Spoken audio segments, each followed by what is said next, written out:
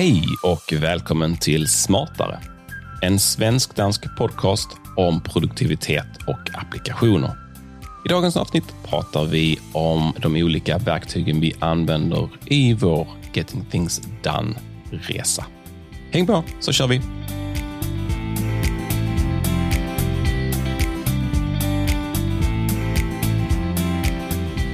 Hallå grabbar, hur är läget idag? Hej Martin. Og hej Michael. Hej Jens og Martin. Det er fint. Sommeren nærmer sig. Det er virkelig dejligt. Jeg er flyttet i sommerhuset op på Odden, og sidder og optager fra min lille hytte, så hvis der lyder fuglekvider og sådan noget, så sorry, lev med det. Det är sådan där. Jag försöker överleva eventuella fåglar i bakgrunden.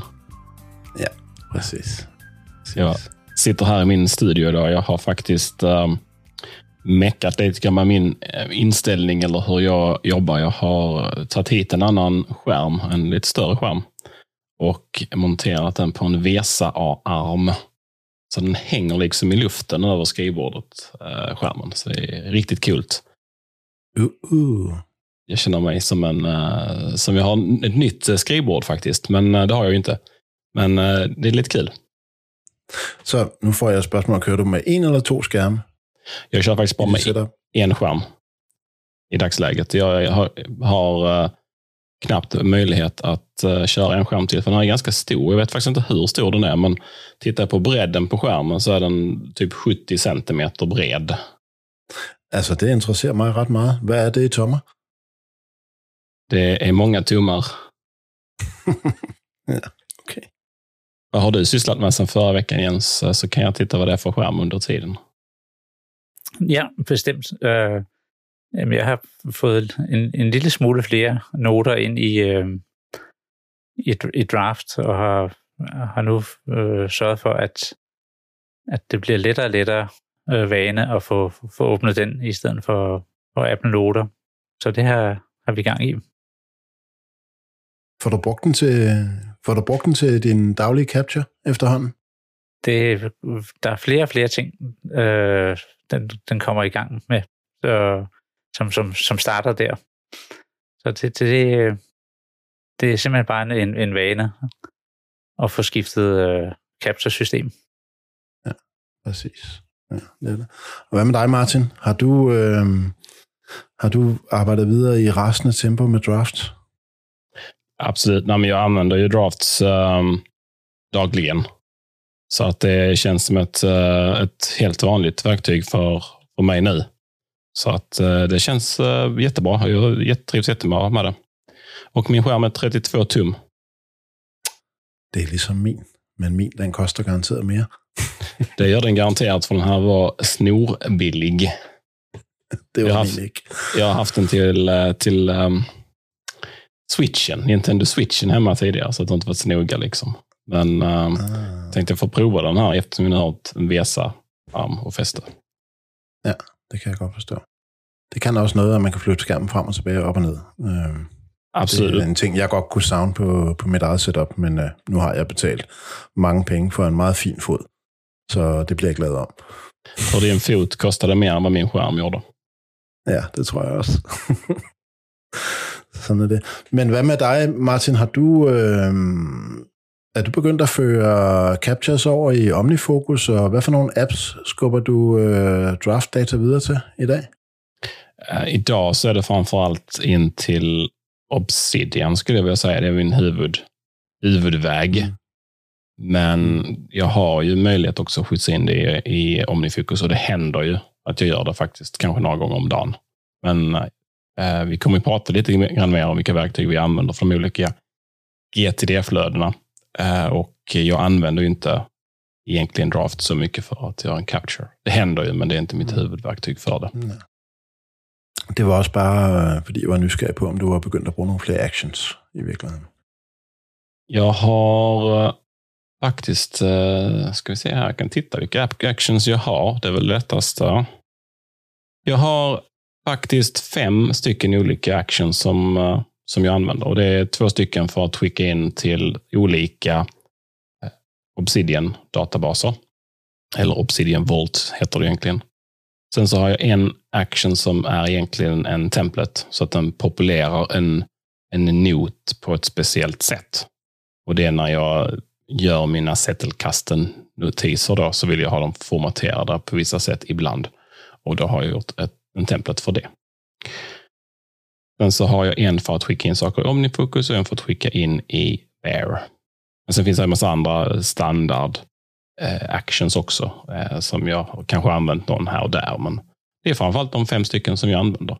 Men Drafts har blivit så att säga min go-to texteditor. När jag behöver göra något snabbt och enkelt, så då finns den ju där uppe i menybaren. Så att det är liksom bara att ta fram den och anteckna och bearbeta texten. Och oftast så är det bara att du behöver klippa den och klistra in den någonstans i webbdatorn eller i något annat verktyg. Ja, precis. Hvad med dig, Jens? Er du gået i action mode? Ikke endnu. Men jeg ved, det findes. Skal man jo heller ikke kysse samme dag, som man spiser munden, vel? Sådan er det. Men sist vi pratade vid så nämnde vi ett annat verktyg. Inte på någon podcast, utan sist vi snackades vid ett annat tillfälle. Så nämndes ju Alfred. Kung Alfred. Och det här är ett verktyg som jag använde för många, många år sedan. När jag hade min första Mac. Och min första Mac, det var den här första Mac Mini som kom ut. Och väldigt länge sedan. Det var innan Intel-processorerna kom, så det var fortfarande en sån här Motorola superkonstig processor i den. Men var den långsam? Den var ganska så långsam. Jag tror att min iPhone idag är mycket, mycket snabbare än vad min Mac Mini var. Men det var min första egna Mac som jag hade liksom. Och då körde jag Alfred, vet jag. Och jag körde Alfred ett tag. Men jag tyckte inte att det var någon sån där höjdargrej egentligen. Jag tyckte det var som Spotlight, fast lite bättre. Det var liksom inte lönt liksom att lägga någon mer energi på den där. Men det där är väl 15 år sedan i alla fall. Sen jag testade sist. Så jag tog och googlade lite grann och YouTubade lite grann och tittade lite grann på Alfred för att se vad har det hänt någonting här. Ja, och det hade det ju faktiskt gjort. Det hade hänt ganska mycket med Alfred. Så att jag har faktiskt lagt på det på min dator så att jag kan dra igång Alfred. Det som gjorde mig något besviken är ju att det verkar ju inte finnas någon trial för Powerpacken. Nej. Och utan Powerpack så är ju Alfred ganska så meningslöst. Den er i hvert fald mere forsimplet, ikke? Til gengæld så, jeg tror, jeg kom på Alfred i version 2. Og nu hedder den version 4, og jeg synes også, jeg har haft den i mange år. Og hvis man er sådan en mega-supporter, så betaler man en gang, og man kan være helt sikker på, at applikationen den bliver virkelig vedligeholdt rigtig meget. Og Alfred er altid med til... altid ligger langt fremme i forhold til at supportere årlige releases af macOS og sådan nogle ting, og der bliver lavet rigtig mange ting. Der kommer ikke meget ny funktionalitet, men den bliver virkelig forfinet, og så synes jeg kan se det, at den bliver mindre og mindre, og det synes jeg er et godt tegn. Og når jeg bruger den, så er det for almindelig søgefunktionalitet og alle de her fallback-søgninger, man kan lave, når man googler på nettet, og sådan nogle ting, det foregår for mig via Alfred. Så jeg starter ikke en browser op først. Jeg har lagt Alfred på en dobbelt-tap på command, og så står der et Alfred-vindue, og så skriver jeg, hvad jeg vil der, og så sker ting bare bagefter. Der, hvor jeg synes, at den virkelig kommer til sin ret, det er, når man begynder at arbejde med workflows. De ting, man kan lave inde i Alfred på workflow, det er virkelig altså produktivitet på et højt niveau. Der er virkelig tænkt over tingene, og så er der et rigtig godt community rundt omkring Alfred, som sørger for, at de her workflows her, de bliver opdateret. Og der ligger nogle virkelig gode ting. Og det endnu finere ved det er, så kan man sætte sig ned og se, hvordan de er lavet. Og så kan man selv arbejde videre på dem. De er ikke låst eller noget som helst. Det er ikke binært, det er fuldstændig åbent. Man kan ændre sine workflows og give det nye kommandoer, eller lægge nye scripts ned under. Alle sådan nogle ting. Så ja. Det er næst efter 1Password, så er Alfred den første app, jeg installerer, når jeg installerer en ny Mac. og jeg installerer kun OnePassword først, fordi det er der, licensen ligger til min Alfred. Så hvis det passer mig sådan, så vil jeg egentlig helst installere Alfred først. Ikke? Men det er en app, som der har fulgt mig i rigtig mange år, og jeg kommer aldrig at slippe af med den. Jeg har også prøvet noget andet, noget Howdaspot og sådan nogle ting, som er et konkurrerende produkt, men det fungerer på en anden måde, tager keyboard input på en anden måde, som jeg ikke rigtig kunne komme overens med. Så jeg hænger fast i Alfred, og det er jeg rigtig glad for. Yep, jag kommer säkert investera de här, vad det är, $49 eller 49 euro för det här mega supporter packet, one time payment forever. För att det var det 25 versus 49. För mig spelar det inte, det är inte det att det avgör. Men det är nästan något måste ha Powerpack för att kunna få ut det här värdet. För det här du nämnde med Google-sökningar, sånt, det funkar inte utan att ha Powerpack till exempel. Som jag förstod i alla fall. Och det är jättemånga av de här actions som inte fungerar heller. Som man vill kunna göra. För att bara tala om workflows, det går inte det heller. Du har ungefär samma funktionalitet som Spotlight utan Powerpack, fast den är något bättre, något smartare. En sak som jag använder Spotlight till väldigt, väldigt mycket, det är sådana här snabba uträkningar, som en miniräknare. Och calculator. Ja. Precis, och nackdelen med Spotlight är ju att när du har en uträkning fått resultat, så vitt jag vet så kan du inte få resultatet därifrån på något enkelt sätt. Du får komma ihåg då och skriva in det på nästa ställe. Med Alfred så är det bara enter, så har du på klippborden. Och bara en sån grej är liksom bara wow. Det där är liksom genomtänkt. Man har funderat lite längre på hur den här funktionaliteten ska fungera och hur man ska kunna använda den. Så att den verkar väldigt, väldigt lovande. Och tittar man på många av de här Dreves-tipsen som jag har fått, då är det ju Hazel, det är ju Alfred, Hooks, ja. Och de här tre, så är nu Alfred den som jag kommer att springa på först. En sak här är att bara att Alfred konkurrerar ju lite grann i funktionalitet med Keyboard Maestro, som jag redan använder. Så en del av de sakerna som du kan göra med workflows, inte allt, kan man göra med Keyboard Maestro också, har jag förstått. Ja, det kan man også. Du kan også lave text-snippets, som du kan lave i Text Expander, og der er flere forskellige ting, som Alfred kan. Men Alfred kan noget, som jeg kun faktisk har brugt i et par år, men som jeg er vældig glad for, det er file browsing. Så når jeg har et søgeresultat, så kan jeg køre ned igennem listen af filerne, så kan jeg trykke Control-pil op, tror jeg det er, og så markerer den filen, så gemmer den lige filen op i en buffer. Og når jeg så har fundet de 5 filer, som jeg gerne vil arbejde med, så kan jeg trykke pil til højre, og så kan jeg bestemme, om jeg vil maile den til en eller anden, om jeg vil kopiere den, om jeg vil flytte filen et andet sted hen. Der er en lang række options, som jeg kan gøre. Så på filmanagement og i forhold til Finder, der er der en vældig god integration på i Alfred også, og det er måske i virkeligheden den funktionalitet, jeg bruger allermest, når jeg skal flytte filer, og når jeg skal søge. Det er de 2 ting, jeg bruger det mest, og så selvfølgelig altså søgning, når det gælder OmniFocus, Obsidian og Draft og sådan nogle ting. Ikke? Der er god integration til, men det der med Finder-integration, det er virkelig kraftfuldt. Og det kan du ikke gøre Keyboard Maestro på den måde.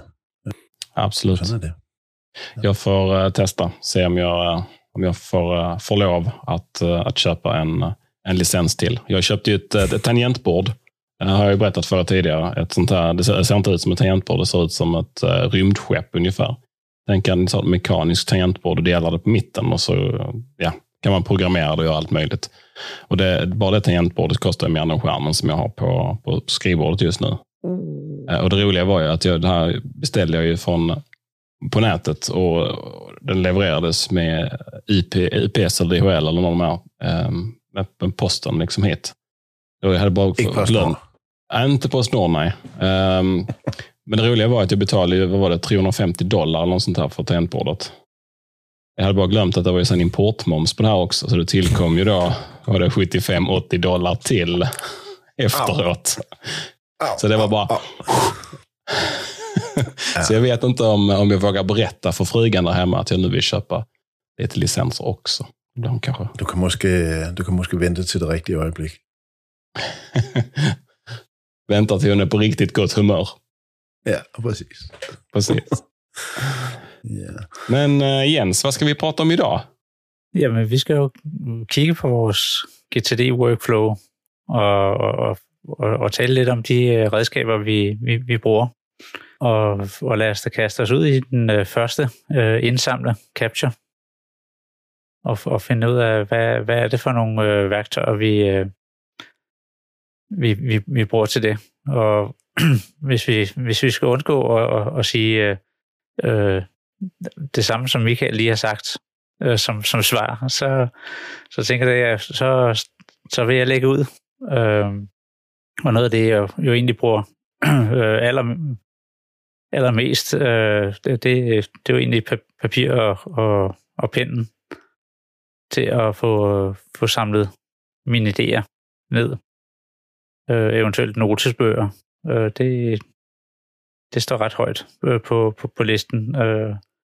Jeg regner rundt med sådan en note-taker wallet også, til at lige skrive små idéer ned undervejs. Så den skal vi jo nok linke til i show notes. Men hvordan, lad os starte med papir og blyant, for er det noget, I bruger til at notere ned? Absolut, jag använder jättemycket papper. Och även om jag sitter vid datorn så händer det ibland bara av gammal vana att jag fångar random ideas liksom sådär på ett papper. Så jag har alltid ett block liggande på skrivbordet. Och det roliga var att jag hade ett företag innan som jag sålde. Och några månader innan jag sålde det här företaget så hade vi en frukostseminar. Och då fick alla deltagarna ett litet block, pappersblock. Och där är kanske 100 sidor i det här blocket och de är företagets logotyp. Och vi hade hundratals sådana här block över efter den här frukosten. Så jag har, och de här kan vi inte använda till någonting annat just nu. För att den här logotypen används ju inte till någonting, det här företaget är inte aktivt liksom. Så jag har jättemånga sådana block, så jag använder dem överallt. När jag har alltid sådana i väskan, så ska jag på ett kunduppdrag och kanske sitta mycket som kund ett tag. Det landar där ett gäng sådana på det skrivbordet, och jag har sådana här också. Så att de använder jag väldigt mycket för att för manuell insamling. Men jag har också Note-taker wallet. Jag använder den just nu, och anledningen till det är att mina pennor som jag har med i min Note-taker wallet, jag har en tendens att torka ut. Jag har dem alltid i fickan, så jag tror det är det som gör det, att kroppstemperaturen gör att pennan torkar ut. Så jag behöver hitta en ny sån liten penna som jag kan ha i min Note-taker wallet, för annars är den ju fantastisk. Så liksom bara ta ut och skriva när man behöver det. Den är jättesmidig till det. Annars fångar jag väldigt mycket i OmniFocus. Vi har en sån här kort tangentbords på tangentbordet, så jag kan enkelt få upp insamlingsfönstret och bara samla där. Det är min huvudsakliga insamlingsväg. Vad gör du, Michael? Jeg bruger typisk drafts. Og det har mest noget at gøre med, at min arbejdsdag, den foregår rigtig meget foran et Zoom-møde, eller et Teams-møde, eller et eller andet. Så har jeg drafts kørende i baggrunden. Og der laver jeg mine noter. Og når jeg er færdig med mødet, så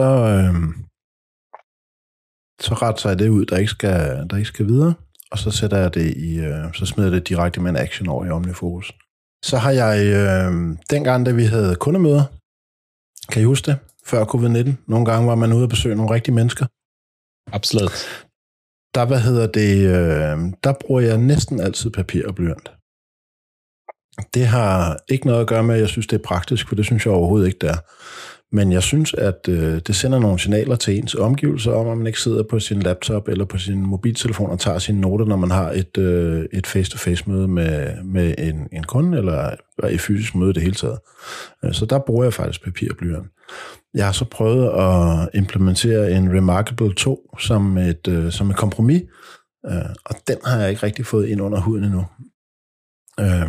Jeg synes, der er nogle ting omkring Remarkable, som gør, at for det første kan jeg kun synke med én computer. Det synes jeg virkelig er dårligt. For det andet, så kan jeg få det over som pdf'er eller SVG-filer, altså vektorgrafik. Og det er ikke så let at arbejde videre med inde i mit workflow, som dybest set er tekstbaseret. Men altså, jeg bruger papir og blyant, når jeg har fysiske møder med folk. Og det synes jeg hæver kvaliteten af møde og gør det, i stedet for at sidde og kigge på sin laptop og tage sine noter. Jag kan bara hålla med där att jag tycker också det känns mycket proffsigare när man sitter på ett fysiskt möte, att man inte sitter och knackar på datorn eller på, framförallt inte telefonen. Det känns ju som att då gör man kanske något annat. Det vet ju inte de man har möte med liksom vad det gör. Så att jag tycker också att faktiskt ta anteckningar med papper och penna är det mest proffsiga när man har ett kundmöte. Jag har också en Remarkable. Jag kan absolut stämma in i dina observationer att den är lite sådär knökig att få in i arbetsflödet.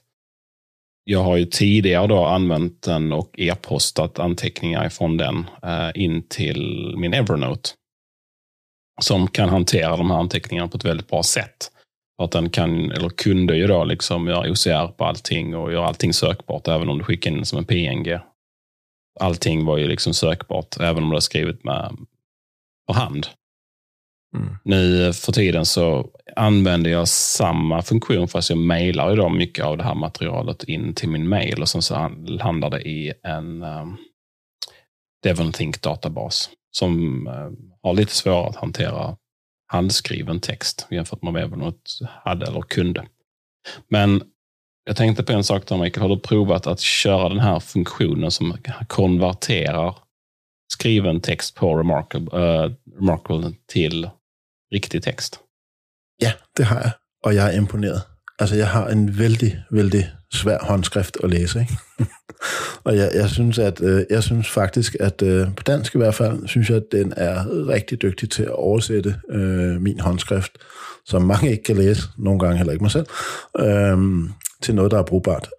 Og det bliver nok vejen ind for mig, tror jeg, at få konverteret de her håndskrevne noter på Remarkable, som jo har den anden fordel, at man også lige hurtigt kan sætte sig ned og lave en tegning. Og jeg kan virkelig godt lide konceptet omkring Remarkable. Jeg er vild med batterilevetiden, og den måde, den ser ud på, og den funktion, som den kan få på et tidspunkt. Men jeg synes, for mig har den bare været svær at implementere ind i mit Capture workflow. Men det var mit bud på at finde en substitut for papir og blyant, fordi jeg synes stadigvæk, at papir og blyant indeholder et ekstra skift, eller et ekstra step, når jeg skal arbejde videre med min opgave, fordi det skal over i mit GTD-system på en eller anden måde, ellers så, ja, altså 99 ud af 100 møder skal den vej. Og jeg synes, det er bare lidt spild af tid at skulle sidde og skrive sine håndskrevne noter over i OmniFocus eller over i Drafts, eller hvor man nu har lyst til. Så det er sådan der for mig. Så jeg bruger håndskrift på fysiske møder, og jeg prøver at erstatte det med en Remarkable, fordi det kan give den samme fokus og den samme koncentration. Og så er jeg pjattet med, hvordan den er at arbejde med. Jeg kan virkelig, virkelig godt lide at sidde og nusse med min Remarkable 2. Men den har et stykke vej, før den bliver en integreret del af mit workflow. Jeg sidder jo med papir og blyant, og jeg er enig med dig, at selvfølgelig skal de actions, eller ting, man skal arbejde videre med, videre ind i et digitalt system. Og der har jeg sørget for at lave mit eget lille mærke, et A for en action, ude i margen ud for de ting, som jeg med det samme ved, jeg skulle have videre. Så jeg lynhurtigt kan skimme min side igennem og sige, du skal have den og den og den og den action ind. Og så lige give den et hak, når den er blevet flyttet, så jeg kan se, nu er det egentlig bare en historisk papirnote. Og det har fungeret rigtig fint, og jeg er helt enig med jer, det der med, at der er aldrig nogen, der sidder og mistænker en for at spille spil, eller være på telefon, når man kun sidder med sin notesbog og papir. Det sender bestemt et rigtig godt signal. Og så siger jeg, så er det jo absolut ikke det eneste capture tool. Er der noget i GTD-flowet, jeg har skrabt til, så så er der capture-delen, og der er jo simpelthen en stor mængde programmer, jeg bruger til at capture i, blandt andet ligesom Martin med OmniFocus og Draft in, Apple Noter, en lille app, BrainToss, som jo både kan sende enten tekst, en lydbillede eller bid, eller et billede ind til ens e-mail. Og så havde jeg jo det problem, at jeg jo i badet fik nogle idéer, og jeg fik jo så mange af dem, at jeg ikke fik alle sammen med ud til telefonen bagefter. Så jeg har simpelthen fået indkøbt nogle badetusser, så jeg kan skrive på badeværelsesvæggen. Det var Ergobarn, der har appen, og egentlig var til små børn, som havde brug for at beskæftige sig med et eller andet i badet, men det virker altså også til voksne, hvis man pludselig får en god idé i badet og skal skrive det ned. Og ellers er jeg jo også glad for at tage billeder af ting, som jeg skal indsamle. Men der synes jeg, at stadig der er et stykke vej til at få, ligesom med lyd, at der er et stykke vej til at få det ind i sit workflow på en god måde. Jag är sån här gammal dykare, så jag har dykt mycket när jag var ung, vill jag på säga. Och då finns det en speciell sorts plastpapper egentligen som man kan köpa och ha med sig, som du kan skriva med under vatten. Så det skulle kunna ta någonting för dig istället för att skriva på väggen. Att väggen är svår att ta med sig ut från badrummet, men de här kan du ta med dig. Men det var Morten Røvik, vores kære GCD-mand i Norge, som først nævnte muligheden, og jeg har jo tænkt, jeg ved, hvordan jeg kan finde noget, der kan bruges til de her idéer i badet. Ja. Så var det der, og så blev der handlet, og så er de testet, og det fungerer fint. Jeg har også talt med Cecilie fra Ergobarn i en anden sammenhæng her forleden dag, så jeg har også bestilt nu. Så hun sagde, hun ville shippe dem forleden dag, så jeg tænker, at de ligger, når jeg kommer tilbage til Fredensborg, så får jeg også mit sæt. Så skal jeg sende jer en hilsen fra badeværelset. Ja. Jag kan faktiskt tänka på precis att jag använder faktiskt, eller har använt Draft faktiskt för en hel del capture eller insamling, och det är när jag gör en mental inventering. Och i samband med min veckogenomgång, my weekly review, så har jag en punkt i den där jag ska tömma huvudet. Och då använder jag ofta en triggerlist, alltså en lista med olika saker som påminner mig om olika områden där det kan finnas saker som jag behöver gå ut och hantera. Och när jag går igenom den här listan så skriver jag inte in saker och ting direkt i OmniFocus. Det tar för lång tid. Utan då använder jag Draft och bara hamrar in det där, och sen så åker det in som inbox items i OmniFocus. Og i forhold til, og hvis jeg må sige, at i forhold til Draft, så er der en funktion også, som jeg synes er overset til Capture, og det er, at der er en vældig god dictation-funktionalitet i. Jeg tror, vi har talt om den tidligere. Jeg bruger den på mit ur, hvor jeg har en lille complication, så trykker jeg på den, og så siger jeg det, jeg vil. Og når jeg er færdig med at tale, så gemmer jeg mit Draft, og så står det bare over i Draft. Og det er den... Jeg ved ikke, hvad det er, han har gjort. Det er det bedste sted, jeg kan lave dictation. Og det er virkelig, virkelig effektivt. Jeg bruger det både på computeren, jeg bruger det også på min iPhone og på mit ur. Det er vældig effektivt. Det bliver mere og mere, kan jeg se, at jeg bare taler. Jeg taler til Draft i stedet for, og så kommer der virkelig noget brugbar tekst ud af det. Det er også et godt sted. Jag pratar mycket med Draft på telefonen. Min Apple Watch är troligtvis för gammal för att hantera, det tar så lång tid att starta Drafts på klockan, så därför använder jag inte det. Jag har redan glömt vad det handlar om jag skulle prata om. Men det är inte Drafts fel, utan det är min gamla klockas fel.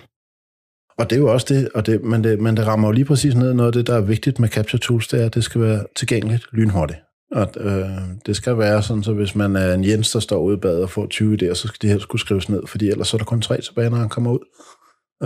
Så det der med tilgængelighed og Capture og Tools, der er en stor overskrift for det, synes jeg, det er hastighed. Altså det skal virkelig være noget, der er tilgængeligt. En anden ting, jeg godt kan lide ved draft også, det er, når jeg starter draft, så kommer der et nyt draft. Det er ikke sådan noget med, at jeg skal starte et nyt dokument, eller sådan noget. Det er bare klar til at tage tekst fra det øjeblik, jeg starter. Det kan jeg virkelig godt lide. Har vi några fler tankar kring Capture eller samla in? Jeg tror, vi kommer rigtig godt omkring det. Og ellers er der jo altid endnu et podcast-afsnit, som vi kan dykke ned i det, når vi måske har ændret lidt i vores toolstack. Men jeg kunne godt tænke mig at spørge, vi taler tit om BrainTos, og det er jo egentlig også det er jo en iOS-app og en WatchOS-app, og den er sådan set tilgængelig. Jeg hører om rigtig mange, som der anvender den. Jeg har også selv haft den et stykke tid. Men den på en eller anden måde, der blev den ikke rigtig hængende hos mig. Og så kunne jeg bare godt tænke mig at spørge jer, hvad er jeres erfaring egentlig med BrainTos, som ellers altså ideen er jo hammerende god. Men den er bare blevet overtaget noget andet for mig. Men hvad er jeres erfaringer med BrainTos? Jamen, kun gode erfaringer, men jeg har kun brugt den på telefon. Og den har indsamlet det, den er blevet bedt om. Men har jeg haft til for eksempel tekst, så har jeg typisk sprunget BrainTos over og skrevet det i Apple Noter, OmniFocus, Draft, i stedet for at tage det der. Men til lydbidder, der ryger direkte i mailboksen. Der synes jeg, det er rigtig fint. Jeg optager meget sjældent lydbidder, men de få gange, jeg gør det, der har det fungeret rigtig fint. Indeholder det ikke også et ekstra arbejdsstep? Altså hvis du sender en lydfil direkte op til over i din OmniFocus, eller hvor du nu sender din BrainTos hen, så skal du stadigvæk i gang med at skrive dem over i et eller andet form for tekstformat. Er det ikke rigtigt forstået? Eller hvad er processeringen derefter? Jo, der skal du så lige lytte på det. Fast gör inte BrainTos ett försök att faktiskt diktera eller göra en transkribering av ljudet. Det har jag ett minne av. Jag använde också BrainTos för några år sedan. Och då använde jag framförallt från klockan. För att det är ju skitcoolt att bara kunna trycka på en knapp på klockan och så prata. Och så swish. Så försvinner det du säger ut och kommer aldrig fram någonstans. Och i samband med det så slutade jag använda BrainTos. För vi vet vad man gör med applikationer som slänger bort ens data. Så att, men hade det fungerat lika väl som Drafts gör så hade det varit, då hade jag ju säkert använt BrainTos fortfarande och använt det väldigt mycket. För jag såg det som ett väldigt starkt användarfall, alltså ett starkt use case. Att faktiskt kunna fånga upp text eller röst på klockan och få in det i sitt GTD-system. Och den gjorde transkriberingsförsök. Den transkriberade inte svenska särskilt bra. Men engelska vet jag att den gjorde ett hyfsat gott försök på. Jeg kunne godt tænke mig at spørge om en anden form for capture, fordi der er jo også, vi får jo også alle sammen for eksempel e-mail, hvor man kan sige, det er også en del af mit capture på en eller anden måde. Der kan være en opgavebeskrivelse i, der kan være en aftale, man skal lave et eller andet. Hvad gør I med e-mail i jeres workflow? Bruger I det som capture, og hvordan flytter I det over i jeres task manager? Jamen, jeg tager og hiver opgaven ud og får den skrevet ind i OmniFocus, og så hvis jeg kan få linket til selve den originale mail, og det ligesom giver mening at referere tilbage til den, jamen så prøver jeg leger jo lidt med hook i øjeblikket, og der får jeg så linket til den. Men ellers så løfter jeg opgaven ud, sådan så e-mailen egentlig bliver død, hvis der er opgave i. Hvad gør du, Martin? Jag använder ett mailverktyg som heter MailMate, som vi säkert kommer att prata lite mer om i ett senare tillfälle. Eller jag har inte använt MailMate så länge, men jag har använt den några veckor här som jag kör en trial och testar ut. För jag har upptäckt att har jag Google öppet i webbläsaren så får det mig till att fokusera på fel saker, så därför vill jag inte ha mailen uppe. Och jag har, som sagt tidigare sagt, jag har massor med mailkonton. Jag har inte bara ett konto, utan jag har 12 olika Gmail-konton och så vidare. Och MailMate hanterar det väldigt väl. Och sen så kör jag ju en GTD-praxis att hantera mail med hjälp av mappar eller etiketter som det heter i Gmail, där jag har en för Waiting for Support och en för Action Support. Och de här mapparna heter ju samma i alla Google-konton. Och har jag då något mail som kräver en referens, så är det tufft att behöva logga in och kolla på 12 olika konton innan man hittar rätt mail. Men med MailMate så kan man sätta upp ett filter eller en sån här vy som gör att mail från alla konton som ligger då i en waiting for syns på samma ställe. Så det är väldigt effektivt. Men i MailMate så finns det också någonting som heter Bundles. Och Bundles är ett litet verktyg, egentligen ett plugin kan man säga, som gör att MailMate då integrerar med andra verktyg. Och den integrerar väl med DevonThink om man vill ha ett referenssystem, man vill få ut mailen in i något annat referenssystem. Men den integrerar också med OmniFocus. Och när jag har ett mail då som jag skulle till exempel göra en waiting for, så lägger jag ju påminnelsen i OmniFocus. Och ofta så lägger jag då mailet i min waiting for-mapp i mail-korgen. Men nu så kan jag få över en länk då till mailet som hamnar i OmniFocus också, så att det är väldigt lätt att komma tillbaka. Så att jag har både byxor och hängslen här. Att jag har ju dels min mapp och sen så har jag länken i OmniFocus. Så jag kan från båda hållen egentligen hitta allting som har waiting for. Jag kan hitta det från mailen och jag kan hitta dem ifrån OmniFocus väldigt lätt. Så att så hanterar jag mina mail. Og det er jo det er jo virkelig en ret stor del af Capture, som man får fra sin e-mail. Altså det er alt det, vi talte om før, det er egne idéer, og det er ting, man måske lige aftaler på, når man går sammen med en kollega, eller en kompis, eller et familiemedlem. Men det der med mailen der, jeg synes, det er en hovedkilde til Capture på en eller anden facon, ikke? For mit vedkommende. Og jeg er træt af e-mail, men det er jo en helt anden historie. Absolut, men eftersom man är så trött så är det viktigt att man har ett effektivt verktyg, ett effektivt sätt, effektiv process kring mail, så att man spenderar så lite tid som möjligt där. Och där tycker jag att MailMate är ett väldigt trevligt verktyg, just för att det är väldigt enkelt och snabbt. Jag har använt en del andra, jag tror det finns som sitter med Postbox eller något sånt här, som också är ett sånt här verktyg som integrerar väl med många Google-konton. Men den klarar inte av min mailvolym, så den blir den frös i princip när jag kopplar på den på mina mailkonton. Men det gör inte MailMate. MailMate klarar det alldeles utmärkt. Det finns också en annan e-postklient som heter Airmail, tror jag, för Mac, som jag inte har testat ännu. Men jag ska nog testa den innan jag tar beslut vilken e-postklient jag vill använda.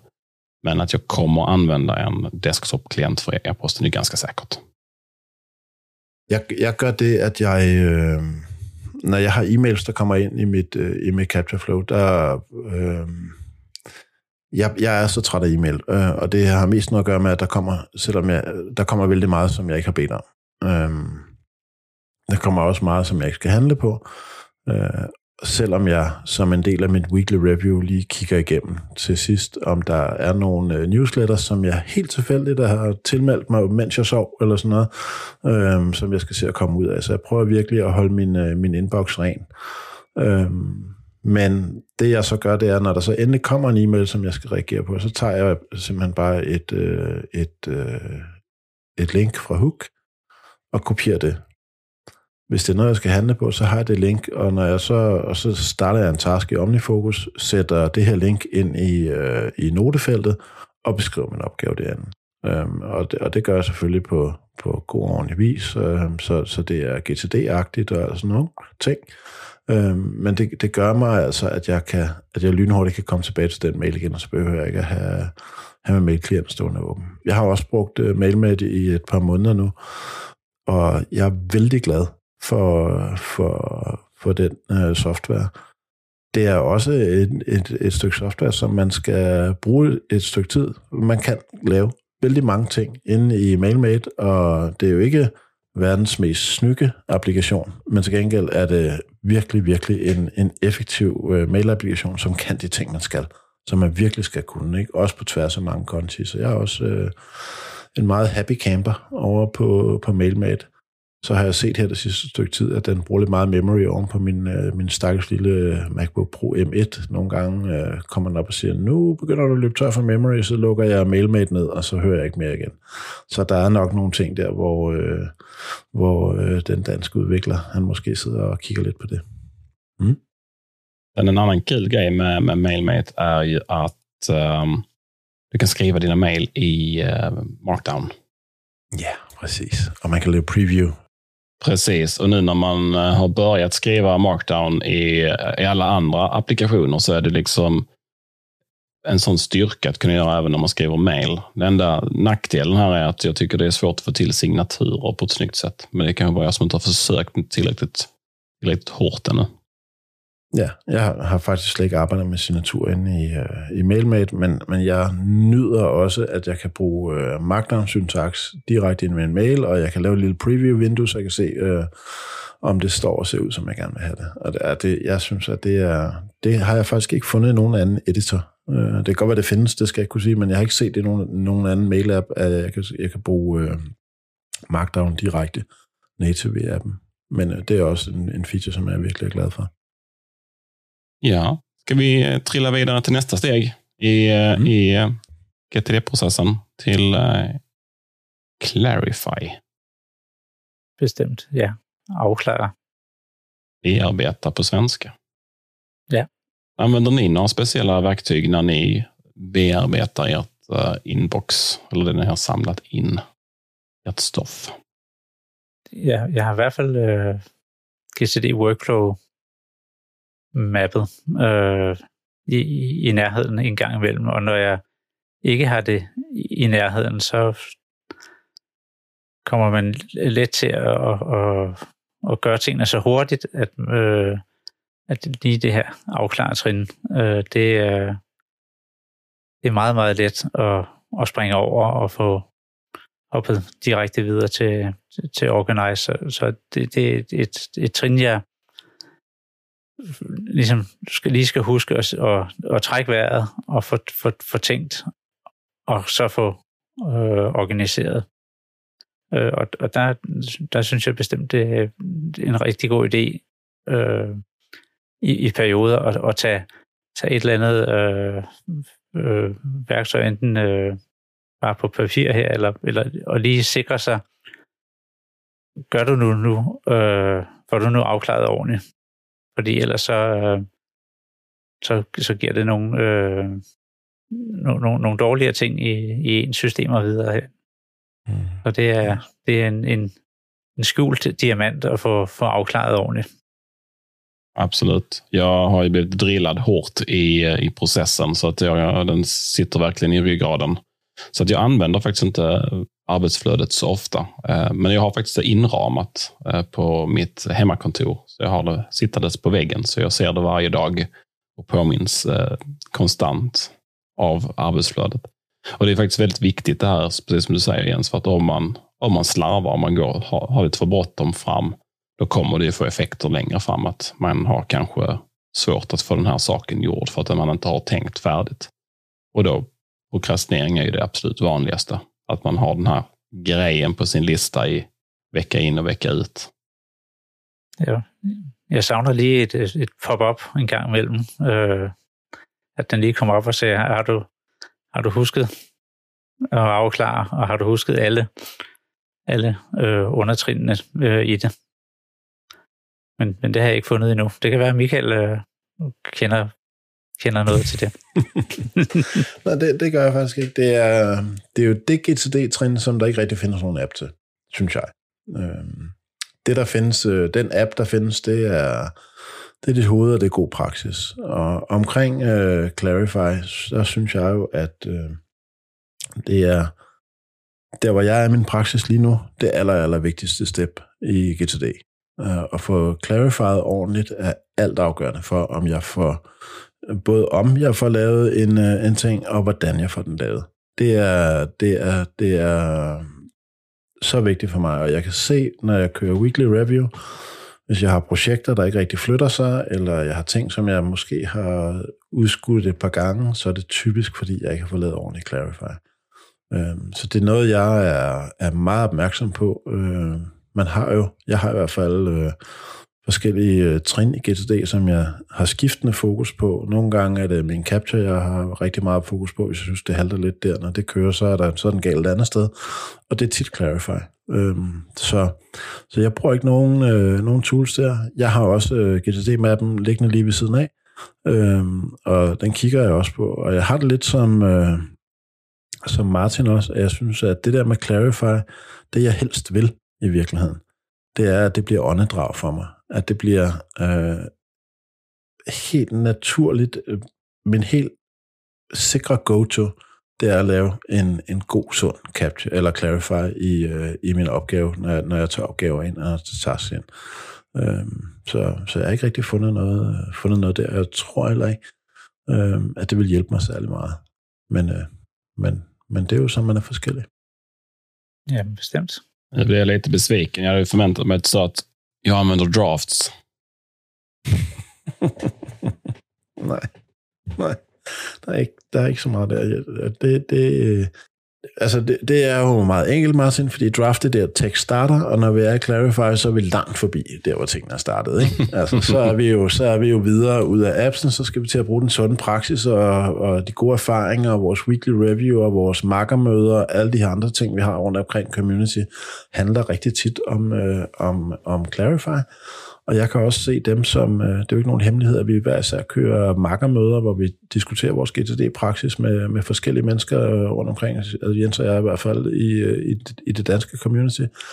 Og det er rigtig tit Clarify, at det er svært at gøre noget ved. Ikke? Fordi det er jo der, hvis man laver en rigtig Clarify, det er jo der, man for alvor tager stilling til opgaven. Ikke? Det er der, man kommer frem til, hvad er den næste handling, der bringer det her et skridt nærmere mod målet. Ikke? Det bliver også forpligtende for os, når vi laver en god Clarify. Det er jo ikke bare det at få det captured og få det smidt ned i et projekt. Det er det der med at få smidt det ned på den smukke måde, på den rigtige måde, på den sunde GTD-måde. Den måde, der gør, at når det står på denne her måde inde i min task manager med de her ord, som der er valgt her for den her opgave, at jeg også kan slippe dem, så jeg ikke behøver at gå og tænke på dem. Og når jeg så ser dem igen i min OmniFocus, så er det helt klart og tydeligt for mig, hvad jeg skal. Det behøver jeg ikke at tænke over 2 gange. Så det for mig, der er det god Clarify. Altså det foregår ordentligt i hovedet. Amen. Jag har inte sagt det bättre själv. Ja, men visst är det så, det är helt riktigt. Det är ju det här som är den stora skillnaden på GTD och många andra processer, produktivitetsprocesser eller produktivitetsmetodiker. Det är just hur vi hanterar stoff och förvandlar det till saker som vi faktiskt kan göra någonting med. Vi tar de här exekutiva besluten. Och då behöver vi vår hjärna. Det kan vi inte, jag tror inte vi kan outsourca det till någon app egentligen, utan det behöver vi göra där. Nej, jeg er fuldstændig enig. Altså, jeg tror ikke... Jeg har heller ikke brug for den app. Jeg vil gerne have en GTD-praksis, hvor jeg rent faktisk... Hvor det er den store gevinst ved at være GTD, og det er, at man er super dygtig til at lave Clarify. Altså det er, jeg kan mærke det på møder, hvis jeg sidder sammen med folk, som måske ikke er i GTD-verdenen, det med at fokusere på, hvad er den næste handling, og hvorfor er det, vi gør det her, hvad er desired outcome, og alle de ting. Det er noget, der gør en forskel, og det er også noget, der holder diskussionen på sporet. Og når man så skal finde sin næste handling, så er GTD hjernearbejdet bare virkelig med til at drive projekterne fremad. Og så er det jo også sådan med lige præcis Clarify-steppet i GTD.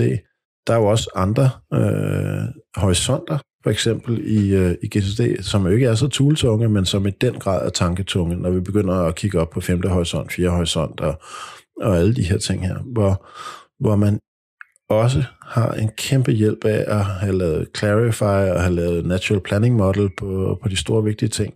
Man får så mange ting foræret, når man kommer op i 5. horisont og skal sidde og kigge på, om man i det hele taget er på rette vej.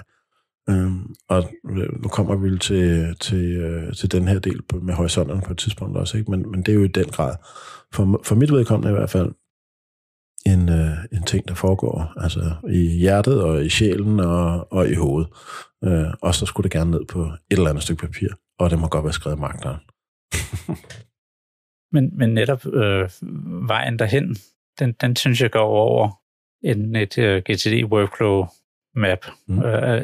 At man simpelthen visuelt har det i spørgsmålene, man skal stille sig selv i afklaretrinnet, lige op i ansigtet, som et baggrundsbillede på computeren nærmest, at tydeligt se dem igen og igen og igen og igen.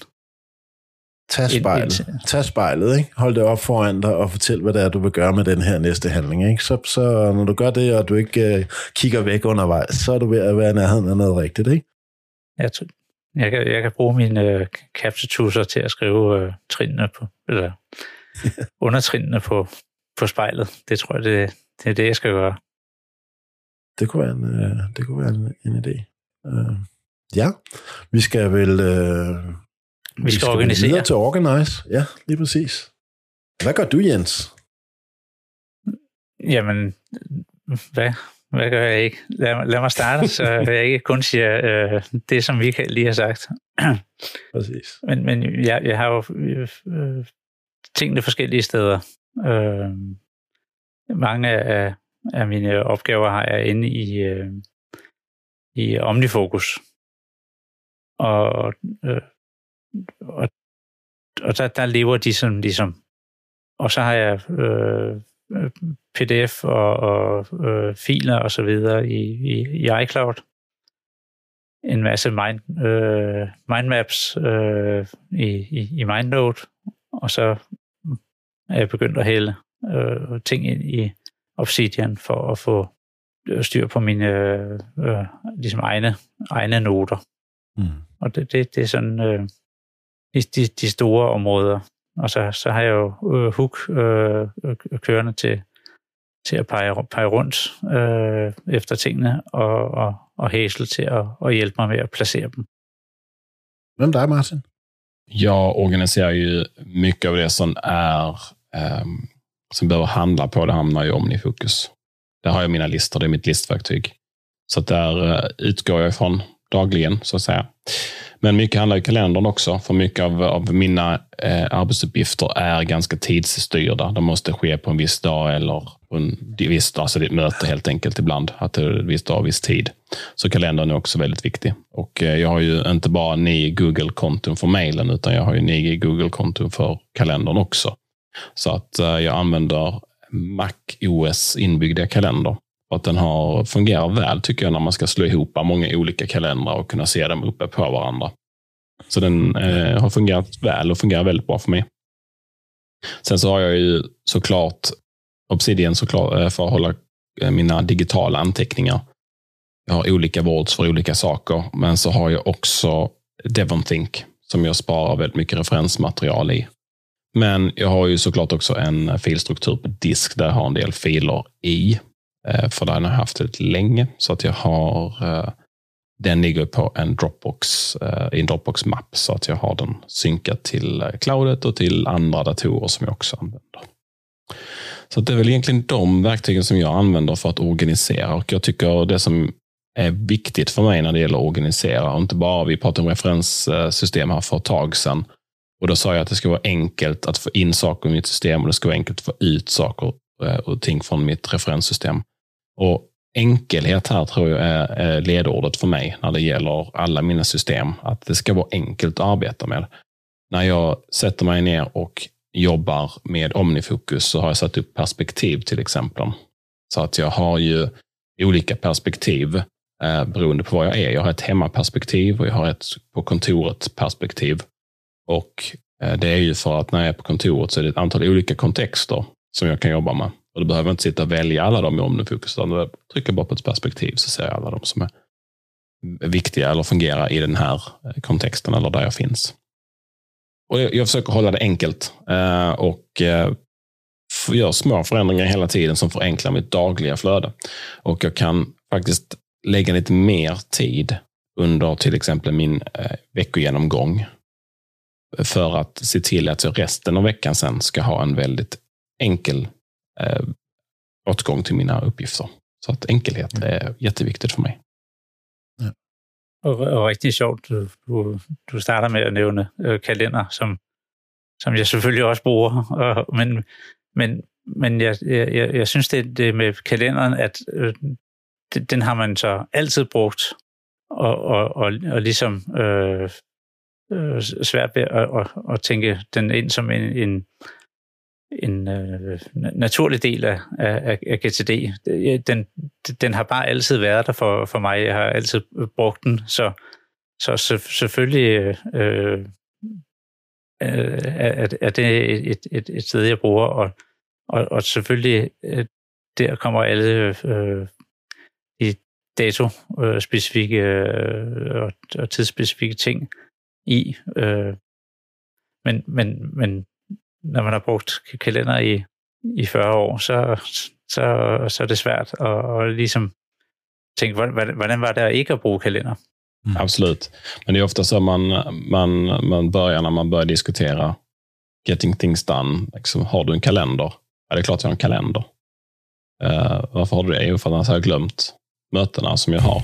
Det gäller ju samma sak för allting annat. Så kalendern är egentligen bara en lista. Precis. En sak som jag själv har reflekterat över emellanåt är att jag var nog 12-13 år när jag fick min första fickkalender av min mor. Att det var då man började få läxor och sånt här som man var tvungen att hålla reda på att det var läxan skulle vara klar till en viss dag eller om det var någonting, så det var det bara att ha en kalender. Jag fick en kalender när jag var 12-13 år, men jag fick aldrig lära mig hur jag skulle använda kalendern. Och det lärde jag mig egentligen först när jag tittade noggrannare på GTD och GTD-metodiken. Att hur bör man använda kalendern och vad bör finnas i kalendern. Så även om man har haft kalender i många, många år så har jag kanske inte använt den på ett mest effektiva sättet. Men efter att jag blev en GTD power user så känner jag att jag har fått en annan förståelse för styrkan i kalendern. Jamen, den er jo fantastisk kraftfuld som værktøj. Absolut. Jeg har altid haft et kompliceret had-kærlighedsforhold til min kalender. Jeg synes jo, at jobkalenderen og privatkalenderen er jo en liste over commitments, som man enten selv har bedt om at få, eller man selv har accepteret. Når jeg nu skal være helt ærlig, og det skal vi jo på den her podcast, det er nemlig smartere, så må jeg også bare sige, at før i tiden, der kiggede jeg egentlig i min taskmanager først, når jeg skulle bestemme, hvad jeg skulle lave. Og så kiggede jeg i kalenderen bagefter, når der kom en notifikation og siger, nå, så nåede jeg ikke det over i taskmanageren, så nu bliver jeg nødt til at honorere det her commitment, som jeg har gjort i, som jeg har lavet i min kalender. Jeg kan også godt mærke, at det sidste halve år, det har også noget at gøre med, at jeg har skiftet job og sådan nogle ting, at min kalender er blevet meget bedre styringsværktøj for mig. Og jeg er blevet dygtig til at få kigget frem i tiden i forbindelse med mine weekly reviews, og jeg har en rigtig god fornemmelse af, hvad jeg egentlig har energi til. Hvornår jeg skal lægge commitments ind, og hvornår jeg skal sige ja og nej. Så jeg har faktisk fået mere et kærlighedsforhold til min kalender her det sidste halvårs tid, end jeg har haft før. Så ja, det är meget kalender. Kalender är ett väldigt, väldigt viktigt verktyg för mig. Många som jag känner, det första de gör på morgonen är att de tittar i sin e-post. Det är absolut inte det första jag tittar på. Det första jag tittar på min kalender. Och det är ju faktiskt det hårda landskapet. Det är det som visar allting som jag faktiskt måste göra den dagen. tittar jag min OmniFocus så har jag väldigt få uppgifter i OmniFocus som faktiskt är knutna till en specifik tid och dag. För har jag uppgifter som är det så finns de i min kalender. Så att jag har ett ställe att gå och titta på när jag ska faktiskt ta reda på vad det är jag behöver göra. Så att därför är kalendern ett väldigt, väldigt viktigt verktyg. Och det är också det som jag inte riktigt förstod innan jag blev en GTD Power User. Det var att faktiskt bara ha tidsbestämda saker i kalendern. Eller tidsspecifik information som man kan behöva vid en speciell dag. Jag hade ju andra system där jag hade till exempel to-do-listor eller liknande saker där det fanns saker i de här som var tidskritiska och hade deadlines. Så då behöver man titta på flera ställen för att veta hur det hårda landskapet ser ut. Och det tyckte inte jag var så optimalt i längden. Men en optimal kalender hjälpte mig ofantligt där. Så kalendern är absolut ett jätteviktigt verktyg tror jag för alla som vill vara produktiva och få saker och ting gjorda. Ja, det är ju så. Når vi taler om Organize, så og den del, der ikke er kalender, så synes jeg også, at det er værd at nævne her, at nu ved jeg godt, at vi snart går over i Engage og sådan nogle ting, og udfører trinnet, men den måde, som jeg organiserer på, er faktisk også, at jeg kan arbejde efter mine lister. Og det kommer vi tilbage til. Men det med at have nogle lister i OmniFocus, hvor jeg kan sige, det her, om det er en projektliste, om det er bare en liste over næste handlinger på alle mulige projekter, alle de her ting. Det med at have nogle lister, som jeg selv tror på, er organiseret på en måde, sådan så at jeg ikke har særlig mange ting, som der smutter ned mellem sprækkerne i min hverdag, synes jeg også er vældig effektivt. Men lad os komme tilbage til det, når vi snakker Engage. Absolut. Men har vi något mer att tillägga i Organize-fasen? Jag tycker vi har nämnt många av de verktygen som man kanske använder. Ja. Faktiskt en sak som vi inte har nämnt är att man skulle faktiskt kunna ha olika typer av fysiska ställen som man organiserar in saker och ting på. Och ett sådant ställe som jag har är i alla fall att jag har en vind uppe över på mitt hus. Och det är lite besvärligt att ta sig upp där så att man drar ju sig för att gå upp där man inte måste. Så jag har en stor kartong stående i en klädkammare och saker som ska upp på vinden, de hamnar i den här kartongen och så går jag upp lite mer sällan på vinden. Så att det kan ju finnas olika fysiska ställen som man faktiskt ska organisera in saker och ting på. Vi pratade också om referenssystem här för någon vecka sedan och då pratade vi om Lars-Erik, som Mikael sa, Ikeas hängmappsskåp. Och det är ju ett fysiskt system. Och jag använder fysiska mappar för att lagra räkningar, fakturor som är faktiskt saker som jag behöver hantera. Men jag hanterar bokföringen då. Det gör jag någon gång i månaden. Så under tiden så bara slänger jag ner saker här i. Så vet jag att när det är dags att sätta sig ner så finns allting på samma ställe. Så att det finns helt klart fysiska platser och fysiska verktyg man kan använda för att organisera sina saker. Så något har jag slut inte. Har du inga fysiska ställen, Michael? Du har bara din M1. Ja, det passer ikke helt, men det er meget tæt på at være sandt, fordi jeg har jo lige afsløret før også, at jeg har en notesbog i papir. Den findes et sted. Jeg har på mit skrivebord, der har jeg en skuffe lige foran mig. Når jeg trækker den ud, så står der sådan en lille label på, hvor der står inbox, og der ligger nogle ting dernede. Men det er meget, meget småt, hvad jeg får dernede. Men der ligger en lille rød GCD-lomme, hvor der også står inbox på, og så ligger der David Allens bøger helt inde bagerst i skuffen, så jeg altid har det ved hånden, hvis jeg lige skulle blive grebet af en eller anden problemstilling. Så kan jeg tage Davids bog frem, og så kan jeg læse det. Det er i forhold til mit workflow faktisk det fysiske, jeg har. Og jeg har det fantastisk med det. Altså, jeg bruger min scanner, og jeg bruger aldrig min printer. Ja, og det er jo perfekt. Hvad med dig, Jens? Har du noget fysisk? Jeg kan se her på billedet her, der står noget, der ligner sådan en Lars-Erik-model. Det er Erik-modellen fra IKEA. Altså Lars Erik-modellen.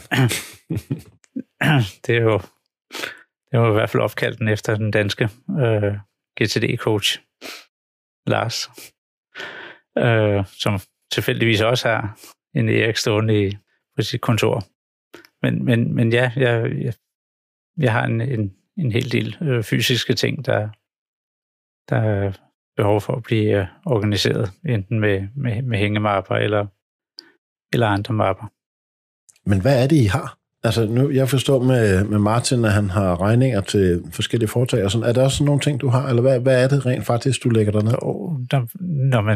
Når man nu har samlet ting og sager sammen i mange år, og så kom tingene jo på papir i gamle dage, dengang der var noget, der hed papir, ikke?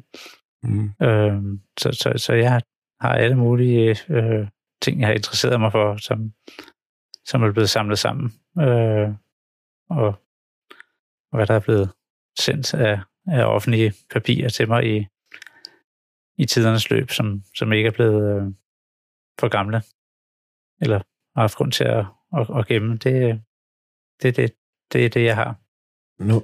Nu spørger jeg lige, ikke? Ud med sproget, Jens. Hvornår har du sidst hentet noget over i dit fysiske Lars Erik-system deromme bagved? Det er lang tid siden. Mm-hmm. Det er typisk er det ting, jeg har brug for at gemme som reference på den ene eller den anden måde. Men ikke noget, jeg hiver frem og kigger på. Og hvornår har du sidst arkiveret noget over i Lars Erik? Det sker cirka en gang om ugen, eller når jeg samler sammen. Okay. Ja. Jag är i mitt fysiska system nästan varje dag. Så pass mycket använder jag mitt fysiska referenssystem. Så att jag har stor nytta av det, absolut. Det kan være, der er noget, jeg helt misser. Men noget, jeg helt overser. Det kan også være det derfor, jeg måske har brugt rigtig meget tid på at have et digitalt referencesystem, som netop kunne håndtere den situation, at der var noget fysisk, som jeg gerne ville gemme. Men sådan er vi jo forskellige arbejdsflow, og sådan er det. Jeg kunne aldrig drømme om at have sådan en der stående. Min ekskone, som vi jo nævner en gang imellem, er advokat. Hun har også sådan en Lars Erik stående der. Ja, jeg forstår det ikke. Jeg synes heller ikke, den er pæn. Alltså jag har ju inte en Lars Erik, jag har ju en snyggare variant. Okay. Jag har en exklusiv grej. Okay, en Lars Erik plus. Precis, en Lars Eriks plus. Okay, vad läckert. Ja. Nej, men jag tycker absolut att det har sin plats. Hade jag kunnat inte använda den så hade jag såklart trollat bort den. Men jag har behovet av fysiskt referensmaterial. Framförallt att koppla till företagsverksamheten. Men jag har också massa kursmaterial. Jag har den typen av saker också. Till exempel lärarhandledningar som är bra att ha i printad form om man ska ha en kurs till exempel. Så att de har jag där och de tar jag fram när det är dags och jag behöver dem. Och det är ju inte så att jag använder de här kurshandledningarna varje dag, utan en kurshandledning använder jag kanske 2-3 gånger om året. Beroende på vilken kurs det är och sådär. Men jag vill inte skriva ut den på nytt varje gång som jag ska använda den, så den finns i det här referenssystemet fram till det dags. Så det är jättebra att ha, Michael. Ja, men tillykke med det. Det nærmeste, jeg kommer, det er simpelthen min e-boks, som er noget, den danske stat tilbyder alle borgere over 18, tror jeg sikkert også under 18 på en eller anden måde. Men her kommer jo alt information. Tinglysninger af hus, skattepapirer, alt offentlig kommunikation kommer igennem e-boks. Der kommer ikke et eneste dokument ud, og der er også masser af private virksomheder, banker og alle sådan nogle ting. Jeg får al min post fra Nordea kommer over i e-boks. Så jeg tænker egentlig, at jeg har det godt med, at min Lars Erik, den står over hos staten. Så passer de sikkert godt på den. Vi har en digital Lars Erik i Sverige också för posten. Det heter Kivra här.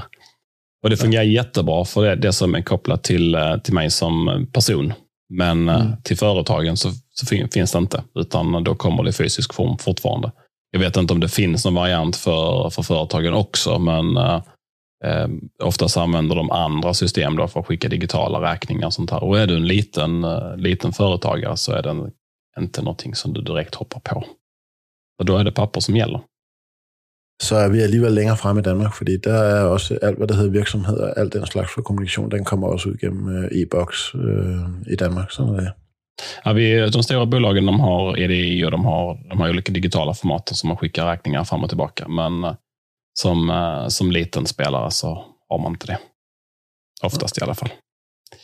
Men det kommer kanske. Måske. Ja. Skal vi move on? Let's move on. Nästa steg. Reflektera. Reflect. Gå igenom heter det på svenska. Heter det på danska ens? Ja, det husker det som reflektera. Ja. Reflektera, ja. Nej. Det har blivit översatt olika. Ja. Jens, vad använder du för verktyg när du går igenom? När du gör din veckogenomgång eller din månadsgenomgång eller kvartals- eller årsgenomgång? Vad har du för verktyg?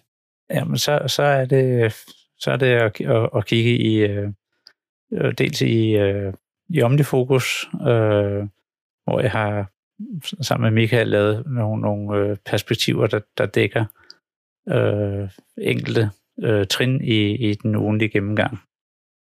Og det er jeg blevet vældig, vældig, vældig glad for, at have præcise perspektiver, der viser lige præcis den information, jeg har brug for til det trin. Og så kigger jeg selvfølgelig også i kalender, når jeg skal se lidt frem og tilbage i den ugenlige gennemgang. Og en gang imellem, så kigger jeg lidt mere på horisonterne, men dem har jeg altså liggende i MindNote som et mindmap. Mindmap, ja. Så det er ligesom de værktøjer, jeg bruger til at reflektere. Ja, jag använder inte så mycket verktyg heller egentligen när jag gör min veckogenomgång. Jag har en checklista såklart, så den har jag i DevonThink. Och ifrån den här checklistan då så har jag länkat ut till massa andra verktyg eller saker som jag kan behöva under processens gång.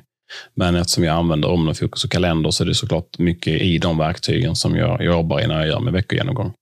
Men jag har också mina horisonter, till exempel, och de ligger också i DevonThink nu. Så att jag har allting enkelt tillgängligt därifrån. Det är DevonThink som är utgångspunkten när jag gör min veckogenomgång. For mig der er det helt klart OmniFocus og min kalender, som jeg bruger som omdrejningspunktet for mit weekly review. Jeg har en organisering af projekter i OmniFocus, hvor jeg på et tidligt tidspunkt har taget stilling til, hvor ofte jeg gerne vil lave review på et eller andet projekt. Og der er det klart, at hvis jeg har projekter, der relaterer til øvre horisonter, så kører jeg måske ikke et tjek på det projekt en gang i veckan, men måske en gang hver 4. uge. Så der er selvfølgelig lidt forskel på frekvensen af, hvornår jeg laver review af mine projekter. Men ellers så bruger jeg review-perspektivet i OmniFocus, og det fungerer vældig godt for mig. Altså det er det og min kalender, hvor jeg har lært af en god, sød GTD-marker, at det der med at få kigget godt tilbage og godt frem i sin kalender, også mere end en uge, men måske 3 uger eller 4 uger frem i kalenderen, giver mig virkelig godt en god position i forhold til, når jeg skal review mine projekter, at jeg ved sådan nogenlunde, hvad har jeg af tid og kræfter og sådan noget. Jeg har en god fornemmelse af det. Jeg ved det måske ikke i detaljer, men jeg har en rigtig god fornemmelse af, har jeg lidt hul på et par dage, hvor der ikke skal ske noget? Har jeg 2 ledige weekender, hvor jeg ikke skal have børn eller et eller andet, som gør, at jeg kan foretage mig nogle andre ting. Det er en kæmpe ting for mig at lave weekly review, og det er en plus ting.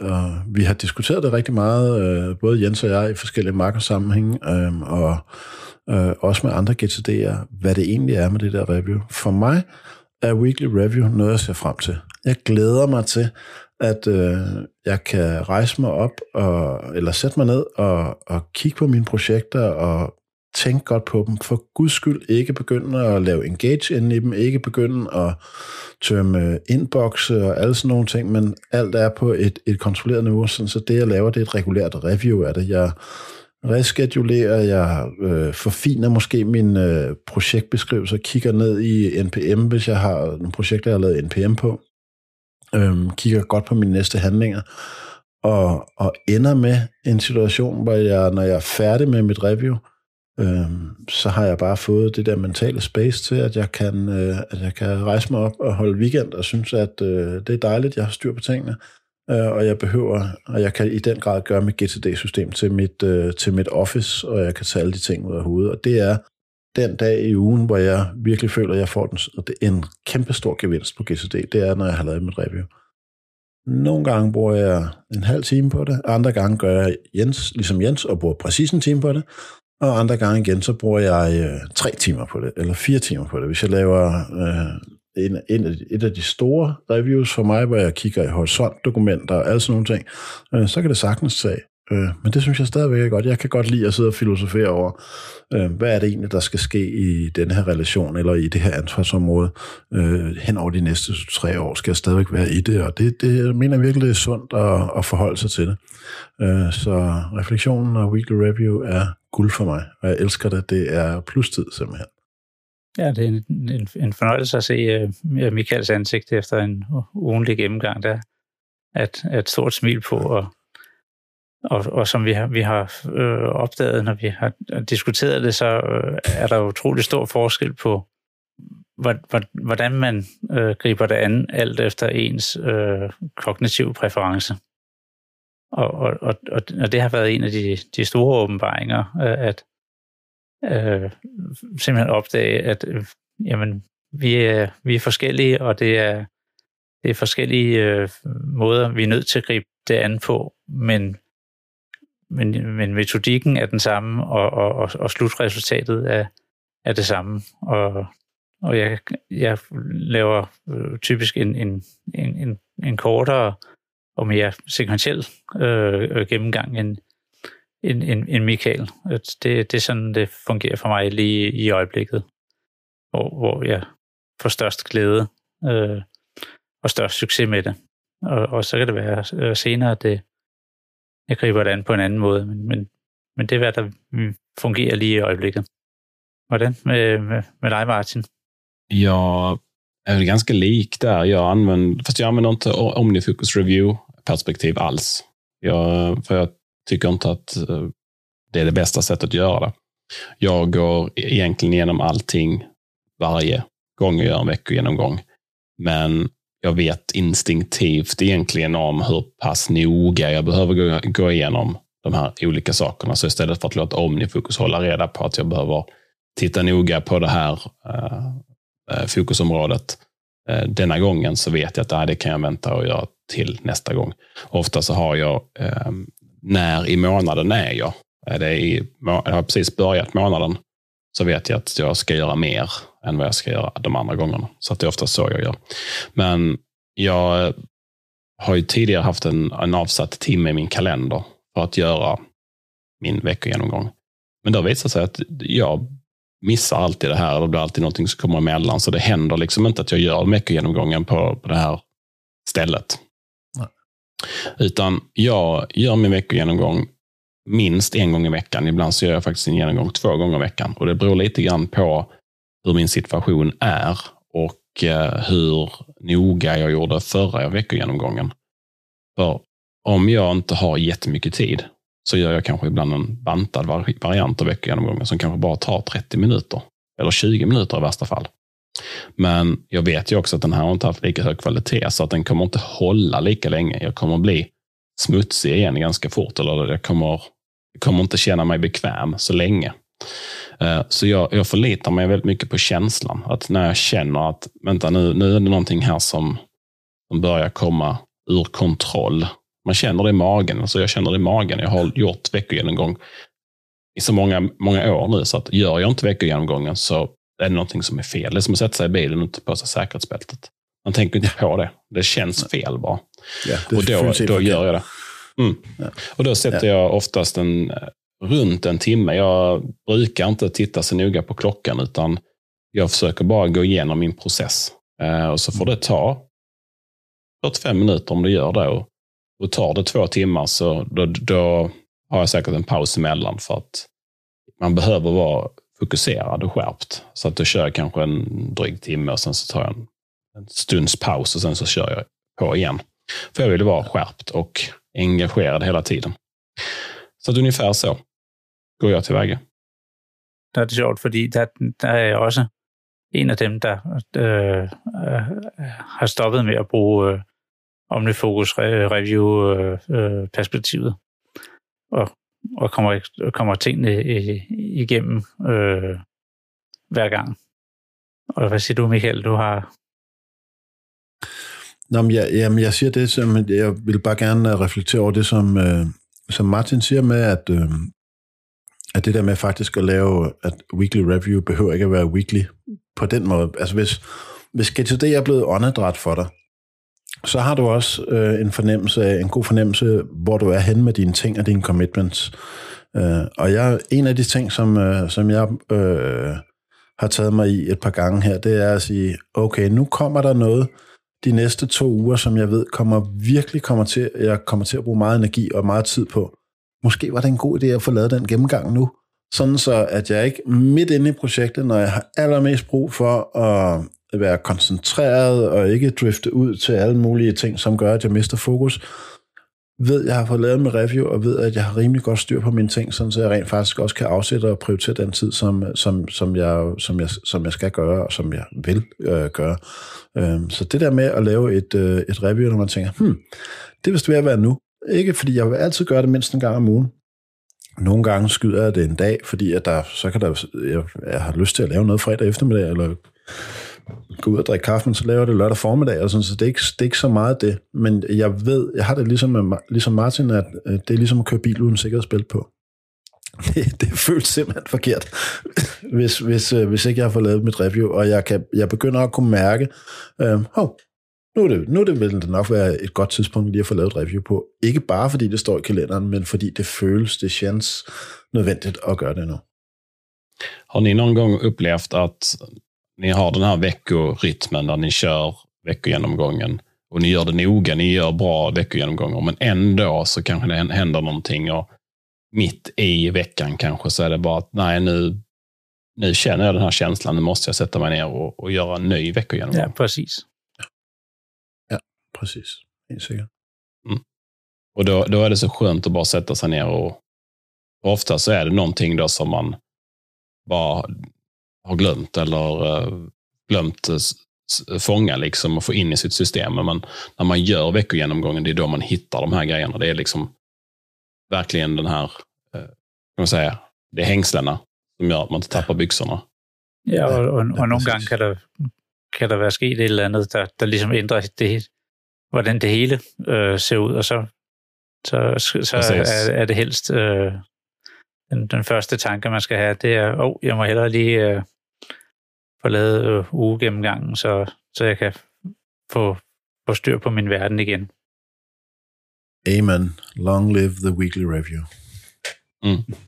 Men när man har gjort en veckogenomgång, en bra veckogenomgång, då har man ju faktiskt förberett veckan. Så att man bara ska kunna sätta sig ner och få saker och ting gjorda. Man ska kunna gå in i engage-läget. Ja. Vad har ni för verktyg? Har ni några speciella verktyg för er engage-process? Jeg kan jo starte, så kan vi...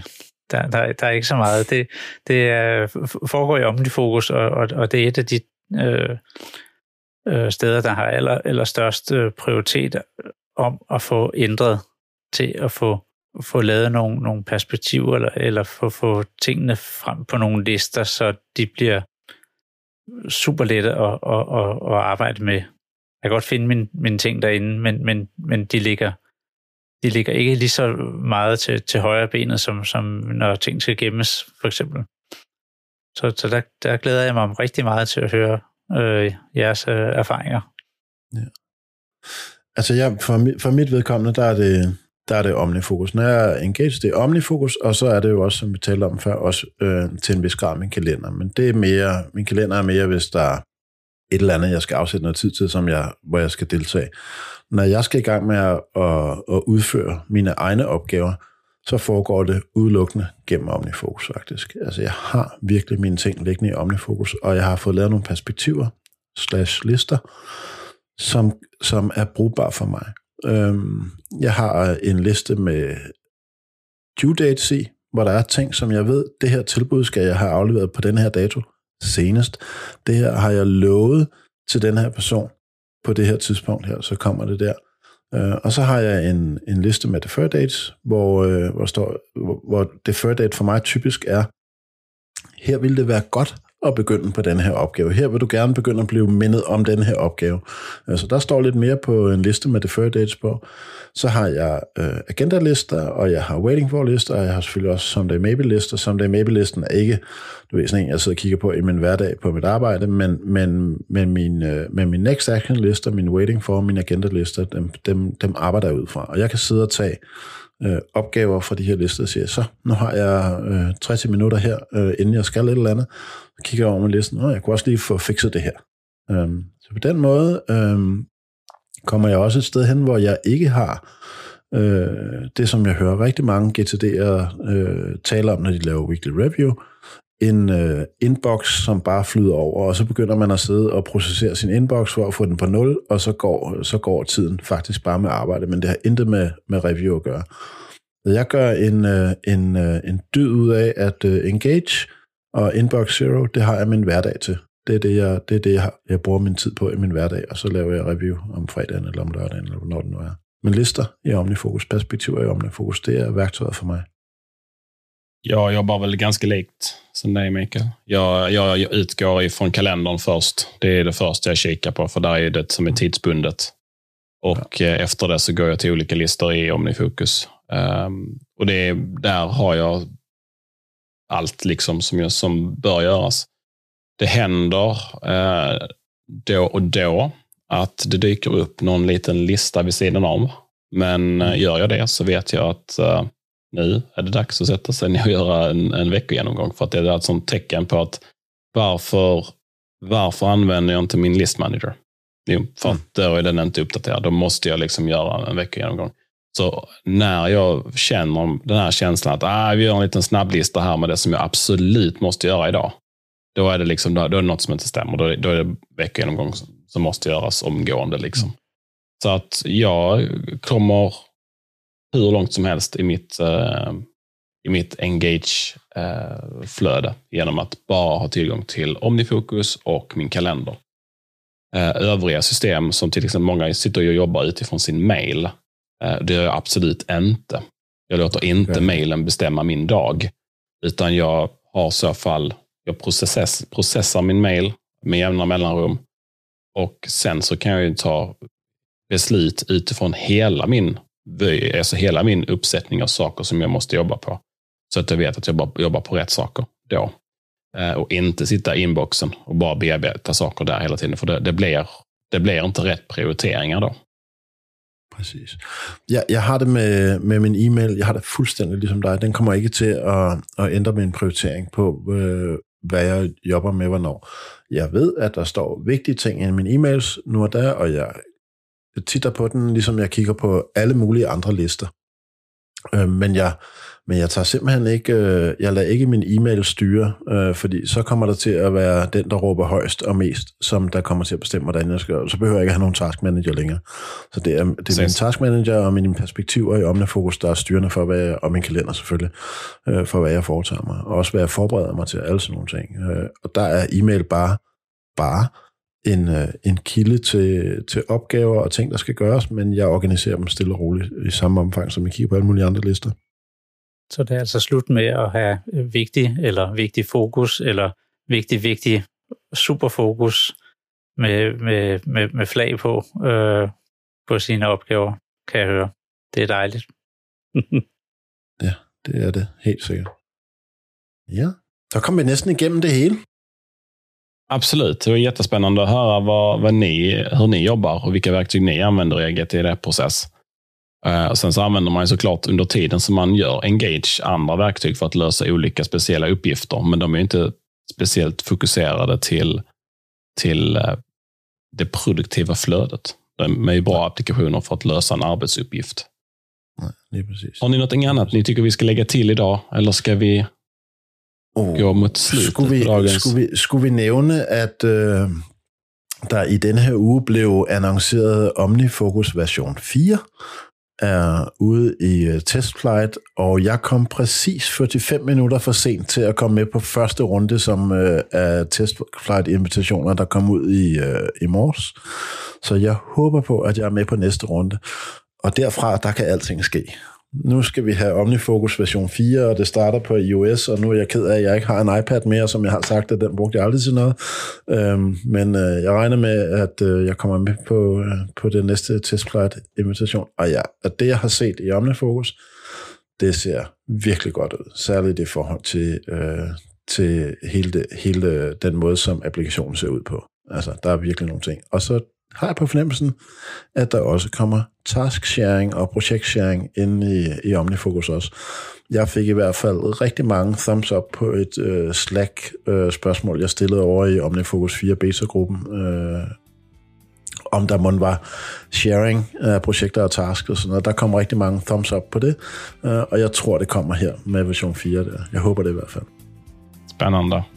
Ja, vi glæder os til at høre nærmere. Så bliver alting lavet om, ikke?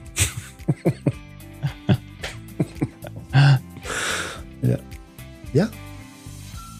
Men vad bra killar. Då får vi passa på att tacka alla våra lyssnare för att de har laddat ner och lyssnat på oss.